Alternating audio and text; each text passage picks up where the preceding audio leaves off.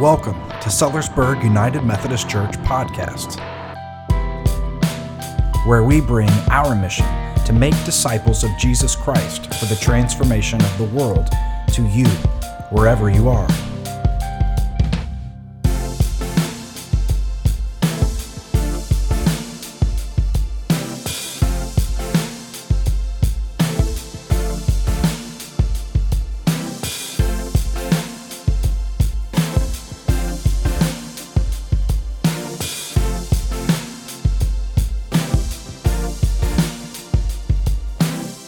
Friends, as we begin our time of hearing the word and the message, we're going to watch a video first. And this video is going to provide an illustration for how I want to work and try to bring forward the image that I see in our scripture, that we can have a way to understand it. So take a moment, let's breathe, and let us consider the message that comes through this video. And it's quite powerful, so enjoy.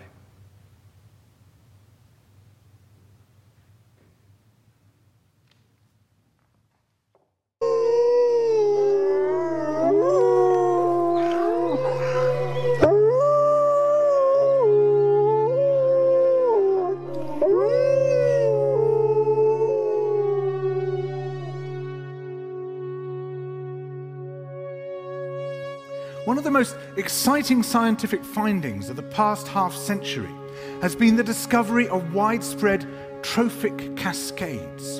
A trophic cascade is an ecological process which starts at the top of the food chain and tumbles all the way down to the bottom. And the classic example is what happened in the Yellowstone National Park in the United States when wolves were reintroduced in 1995. Now, we all know that wolves kill various species of animals, but perhaps we're slightly less aware that they give life to many others. Before the wolves turned up, they'd been absent for 70 years, that the numbers of deer, because there was nothing to hunt them, had built up in the Yellowstone Park, and despite efforts by humans to control them, they'd managed to reduce much of the vegetation there to almost nothing. They'd just grazed it away. But as soon as the wolves arrived, even though they were few in number, they started to have the most remarkable effects. First, of course, they killed some of the deer, but that wasn't the major thing. Much more significantly, they radically changed the behavior of the deer. The deer started avoiding certain parts of the park, the places where they could be trapped most easily, particularly the valleys and the gorges. And immediately those places started to regenerate. In some areas, the height of the trees quintupled in just 6 years. Bare valley sides quickly became forests of aspen and willow and cottonwood. And as soon as that happened, the birds started moving in. The number of songbirds and migratory birds started to increase greatly. The number of beavers started to increase because beavers like to eat the trees. And beavers, like wolves, are ecosystem engineers. They create niches for other species. And the dams they built in the rivers provided habitats for otters and muskrats and ducks and fish and reptiles and amphibians. The wolves killed coyotes, and as a result of that, the number of rabbits and mice began to rise, which meant more hawks, more weasels, more foxes, more badgers. Ravens and bald eagles came down to feed on the carrion that the wolves had left. Bears fed on it too, and their population began to rise as well, partly also because there were more berries growing on the regenerating shrubs. And the bears reinforced the impact of the wolves by killing some of the calves of the deer. But here's where it gets really interesting. The wolves changed the behavior of the rivers. They began to meander less. There was less erosion. The channels narrowed, more pools formed, more riffle sections, all of which were great for wildlife habitats. The rivers changed in response to the wolves. And the reason was that the regenerating forests stabilized the banks so that they collapsed less often, so that the rivers became more fixed in their course. Similarly, by driving the deer out of some places and the vegetation recovering on the valley sides, there was less soil erosion because the vegetation stabilized that as well. So the wolves, small in number, transform not just the ecosystem of the Yellowstone National Park, this huge area of land, but also its physical geography.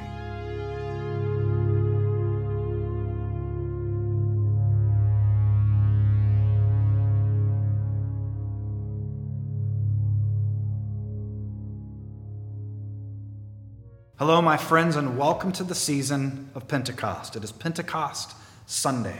Our liturgical calendar, if you don't know how it works, it begins at the season of Advent. So right around the end of November, beginning of December, we get into Advent, and so we tell the story leading up to Christ's birth, and then we tell of Christ's life until we come to Lent, which comes through the mission of Jesus Christ leading us to the crucifixion, and then we have the season of Easter. And so last week was our last and final week of Easter. And so what happens in that first half of the year is Christ is foretold, comes, lives, dies, resurrects, and then leaves. And so Pentecost is the second half of the year. And so today marks the day when, after Christ left, Christ brings us the Holy Spirit and empowers the church. And so while the first half of the year was the mission of Jesus Christ, the second half of the year is the mission of the church, now empowered by God through Jesus Christ in the Holy Spirit, the very presence of God within us. And so this is strange talk. If you're new to this faith, it's a lot of strange images to try to understand the Spirit within us and what does that mean and what does it feel like and how does it work. And so Pentecost is a time when we celebrate the birthday of the church. We became the church. We became the body of Christ with the very Spirit of God within us the same way that it was within Christ. And the church's mission began 2,000 years ago. And we're still committed to this mission. This life-giving, wonderful, beautiful, challenging, risky charge. This witness of faith. And so we celebrate. We celebrate the receiving of the Holy Spirit. We're not alone. We have the helper, the advocate. We have God's presence. And we're going to tell a story today, not of Acts 2, which, if you haven't heard that story, I'd be surprised. But go read Acts chapter 2. That's when the gospel account author that we call Luke writes in Acts about the Spirit coming upon the disciples. But we're going to use the gospel account of John and talk about something that Jesus said that foretold that helps us understand what the gift of the Spirit means and how it fulfills Old Testament visions and dreams, what we would call prophecy. And so it's from Ezekiel chapter 47. And what we're going to do is we're going to read through this section in Ezekiel because Jesus alludes to it at a festival that is using a ritual that has Ezekiel in mind. And Jesus reinterprets what's happening at the festival for him to be the source of the fulfillment of what Ezekiel envisioned.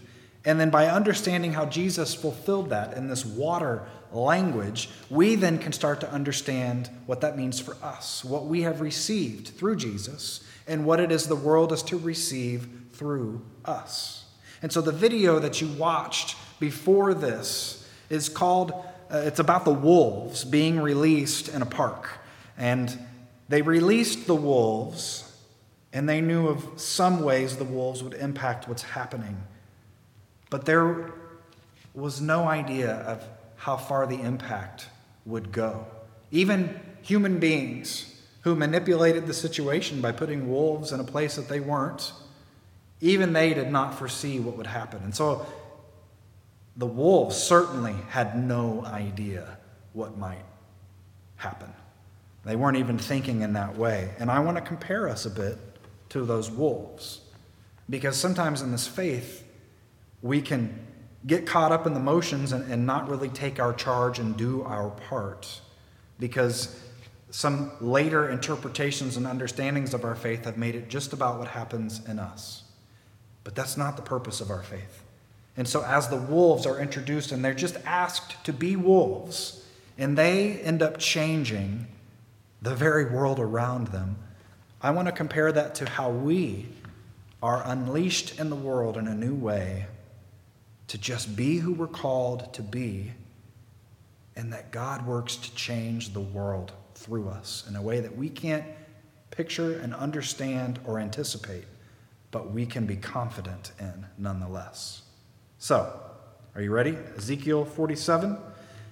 This section of Ezekiel, the latter half of the prophet's writing, is envisioning the future. Ezekiel's talking to Israel, who has been exiled, who is feeling pretty beat up and pretty hopeless. And so the first half is him kind of telling them why they are where they are and kind of pointing the finger of judgment at them through God's leading. But then the latter half is this vision of a renewed Israel, a promise that the people can have a great hope even amidst their stress and their trauma. So we are familiar with one that we read a few weeks ago back when Ezekiel's in the valley of dry bones and envisions the people being brought back together, being given life, and awaiting the breath of the very Spirit of God. And you see why this is tied with Pentecost. But later in the vision, Ezekiel not only sees the people brought back together, but sees the land and sees Jerusalem. And here in 47 comes back to the temple. Now, real quick, the temple is everything in this Jewish faith in the day of Ezekiel and in the day of Jesus. The temple is where God exists. It's where heaven and earth meet. They are one.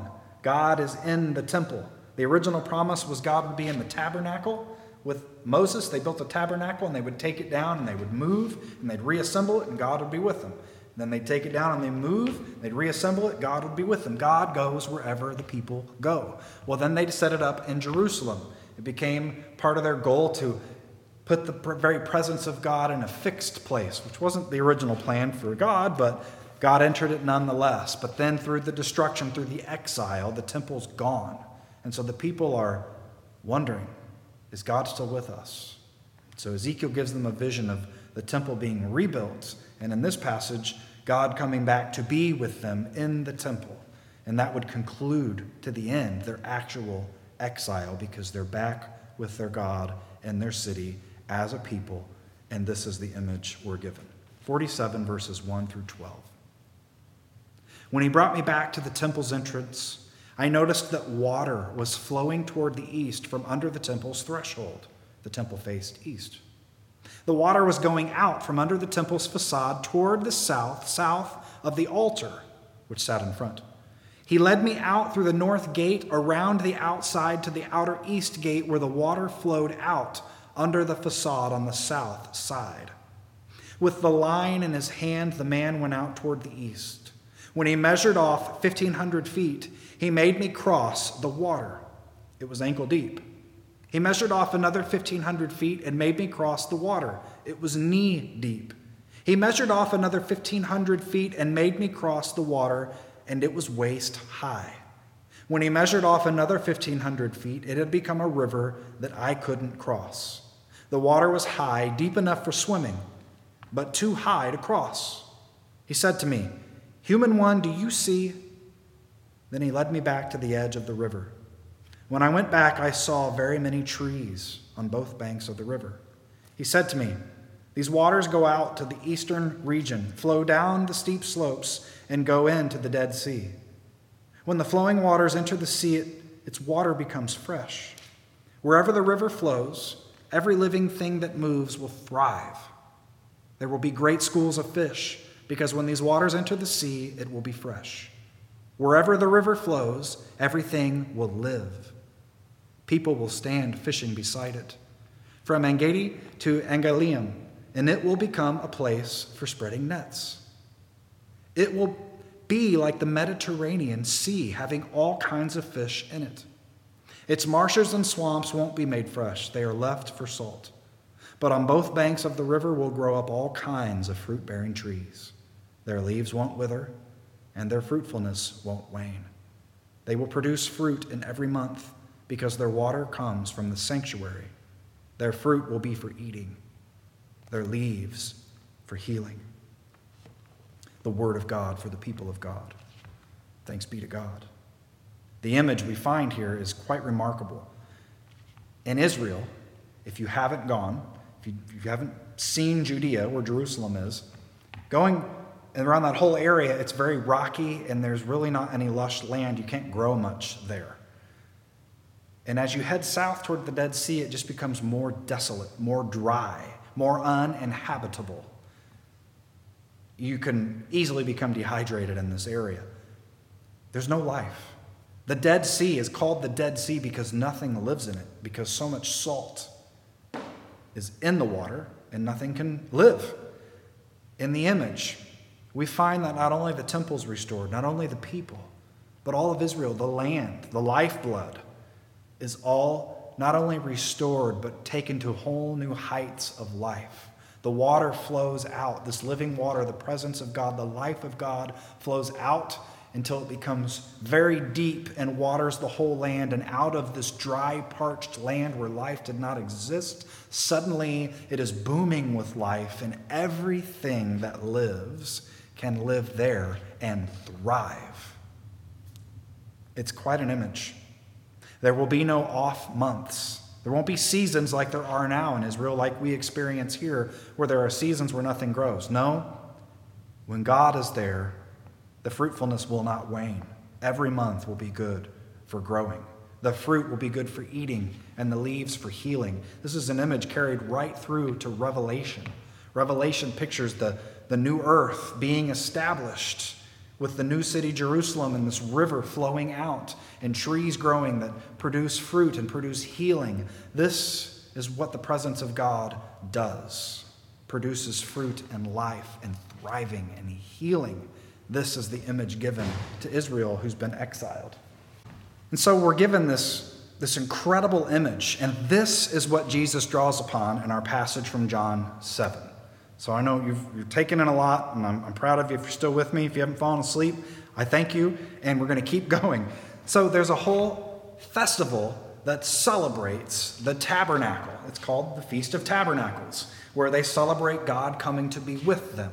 And so they've rebuilt the temple in Jesus' day. Herod has rebuilt it. It's not completely finished yet. It won't be completely finished till after Jesus dies and leaves. But it is being rebuilt, and so the people are now looking back to these ancient images of Ezekiel and Isaiah and Daniel and Zechariah, and they're waiting for God's presence to come and be with them again.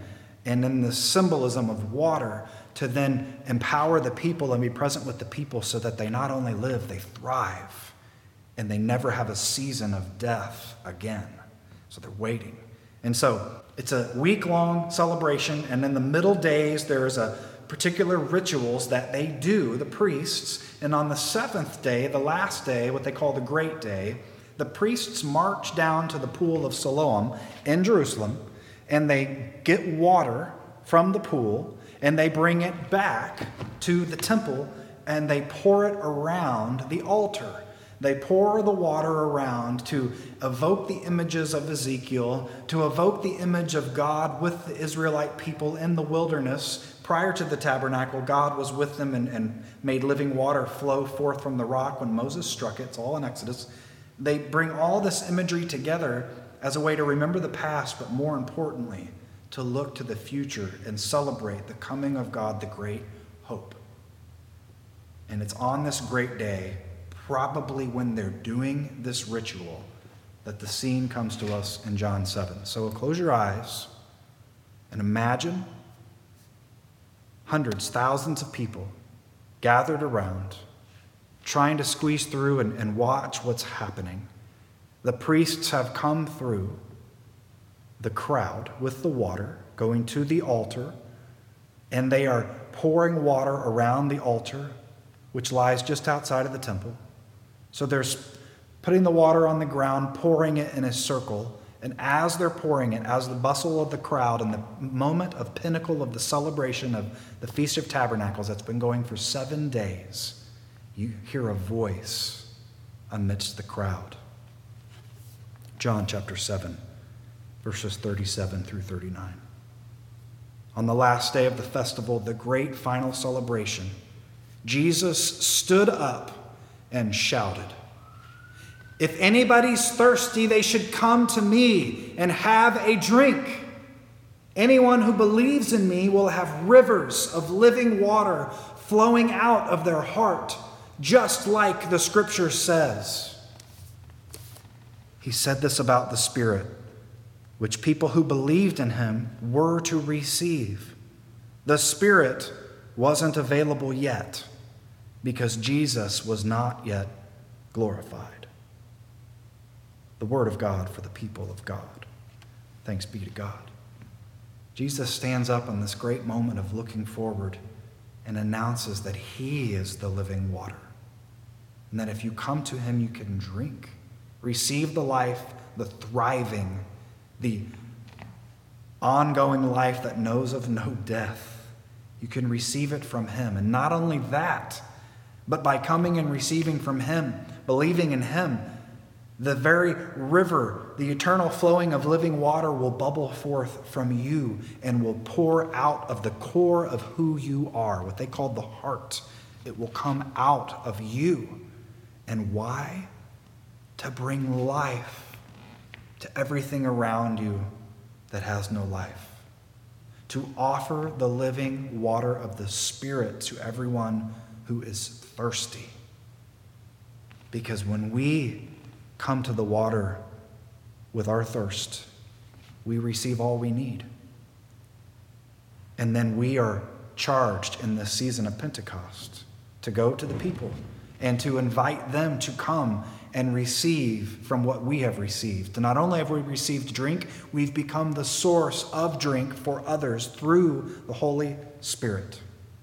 And so the great vision is that we are the temple that's been established by God. We, the church, have been established by God, and out of us is coming the Spirit, the great river of living water, which goes well beyond the place where we might think everything comes together, goes well beyond where we begin our life, and only gets deeper the further that we go into this faith until it brings life and brings thriving to everything. We are invited into this, my friends. The first half of the year tells of Jesus' mission, which was finished. And then Pentecost begins our mission until at the end of the liturgical season, the last Sunday before we begin all over again. The last one is called Christ the King Sunday. And so we are working our way until Christ is not only King of heaven and earth now, but of everybody. What a vision and what a hope that we have that begins on this day. It's intimidating to think about the political climate which we are in right now. This is not the most divisive climate that there's ever been. I mean, we've seen this before. I haven't, it's before my time, but some of you have seen this before, right? We're in this time when there's so much finger pointing and anger and blame and yelling and accusation. And this week we've had innocent people killed by the people that we trust, and everyone deciphering meaning and implications out of that, and everyone having something to say about it, and everyone trying to talk louder than the next person, everyone offering a source of this is the truth, and this is what you need to know, and this is what you should do, and this is where you should get what it is we're seeking.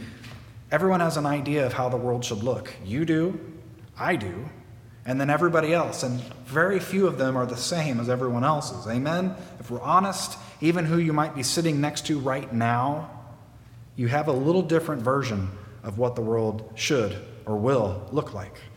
That's part of being human. We love to take that fruit from the tree that says that we can know all good and evil, that we can be the judges, that we can have all the knowledge and make all the decisions and not leave it up to God. We all really like to take of that. We look at Pentecost and we can become intimidated. What do I do? What do I say? In the midst of all the craziness going on, should I just ignore it? Should I just not get involved? Should I get involved? And how? Should I say anything? Should I do anything? And suddenly we find ourselves maybe like a wolf placed at a park, and we start having the wrong kind of conversation with ourselves. Imagine the wolf looking and saying, I feel like I'm supposed to change the river. I have no idea how to do that. We don't find the wolves doing that. Wolves, they just are wolves. And everything happens from there. From them to deer, to trees, to birds, to mice, to hawks and badgers and bears. Oh my. And to the river itself, changing. The whole world changed from them being who they were made to be. Who are we made to be? We may have different ideas of that too. But let me offer you what we find in the Scripture. We are the temple. When we say yes to Jesus Christ, when we say yes to this life of faith, we're saying yes to the charge of not only receiving the Spirit and the life that it brings to us right here and now, to be a part of God's will and way, to say that God's in charge before anyone and before everyone else, that we are part of God's kingdom and reign right here and now. We receive all the life that comes from that, but that demands something from us. We are now supposed to live our lives as if God's actually in charge, as if God's reign is upon earth, and as if we are people who have devoted ourselves to the way and reign of God. Now you may say, I don't know that I can do that. I don't know if I'm empowered enough, I have what it takes. Well, we take care of that, don't we? Because we're given the Holy Spirit, which empowers us. Who empowers us to be what we need to be? Not only that, but to be who we were created to be. Way back in Genesis 1, we were made in the image of God. We were then supposed to take care of the earth, that God would rule through us. That was the point all along. That is the point now. Jesus came to do what needed to be done, to wipe our hearts clean, and then to give us the Spirit to fill our hearts, that we become a flowing river of water. Not to just keep it to ourselves, not to just think what a great life this is, and I'll just go on to whatever it is I want to do for myself today. No, the whole point was that we open up like a floodgate and we flood the land with God's goodness and life until everybody thrives. Until everybody thrives. I'll say it one more time. Until everyone thrives. Now, we can't do that all by ourselves. We can't even envision what that looks like. And my friends, we don't have to. We don't have to. Any more than the wolves had to envision how to change the rivers, we do not have to envision how to change the world. We simply need to be who we were created to be through the empowering and the equipping of the Holy Spirit. The Holy Spirit longs to ignite you, to lead you forward. And when you start yielding yourself to the Spirit, your very heart, who you are, everything around you and about you starts to be produced all on its own, because that's how it works. The fruit of the Spirit found in the 5th chapter to Paul's letter to the church in Galatia. And we find in verses 22, 23, the fruit of the Spirit. That from the Spirit come things like love, joy, peace, patience, kindness, goodness, faithfulness, gentleness, self-control. That just comes. We don't try to be loving and joyful and patient and peaceful and those things and think that that's how we gain the Spirit. That's the wrong way to think of it. We receive the Spirit. We yield ourselves. We put the fruit from the tree in Genesis, we put it away, and instead simply drink. We pray. We commune together. We read Scripture together so that we can start to hear what was said to people so long ago to help us understand how it can speak to our lives today. Through this life of being spiritually disciplined and committed to God as King, we start finding that our lives change through the bubbling spring and fountain and river that roars within our hearts. And then we simply go into our world and we just be what we were called to be. Servants. Loving God. Loving our neighbors. Doing to them what we would want to have done to us. Not worrying. Not judging. Not resisting with arms and violence in mind. not seeking justice as we would define it, but rather living into this new way of life laid out in Matthew 5 through 7. This way of life that is about the thriving of everyone. So when we enter into a conversation with someone, we let the Spirit's presence come out of us like a river of life to nurture and quench the thirst of the person that we are speaking to. Sometimes that means we bite our tongue and wait till we understand what is needed, not what we want. Sometimes what's needed is for us to listen. That can be an incredible way to give life to someone, is simply to listen and hear them, and then to offer hope as we have been given it through the Spirit. And don't worry about what you need to say. The Spirit is with you. You'll find what you need when you need it. And my friends, this community needs us. This community needs us. I find that just a few blocks from here is a very different world from what's just right around the parsonage in our house. It's a different world. There are things happening just down the street that are very sad and heartbreaking and scary and dangerous and risky. So how do we change that? How do we change the landscape of our world? By being who we were called to be. Sources of God's love. Giving ourselves to the Spirit. Letting the life flow out of us.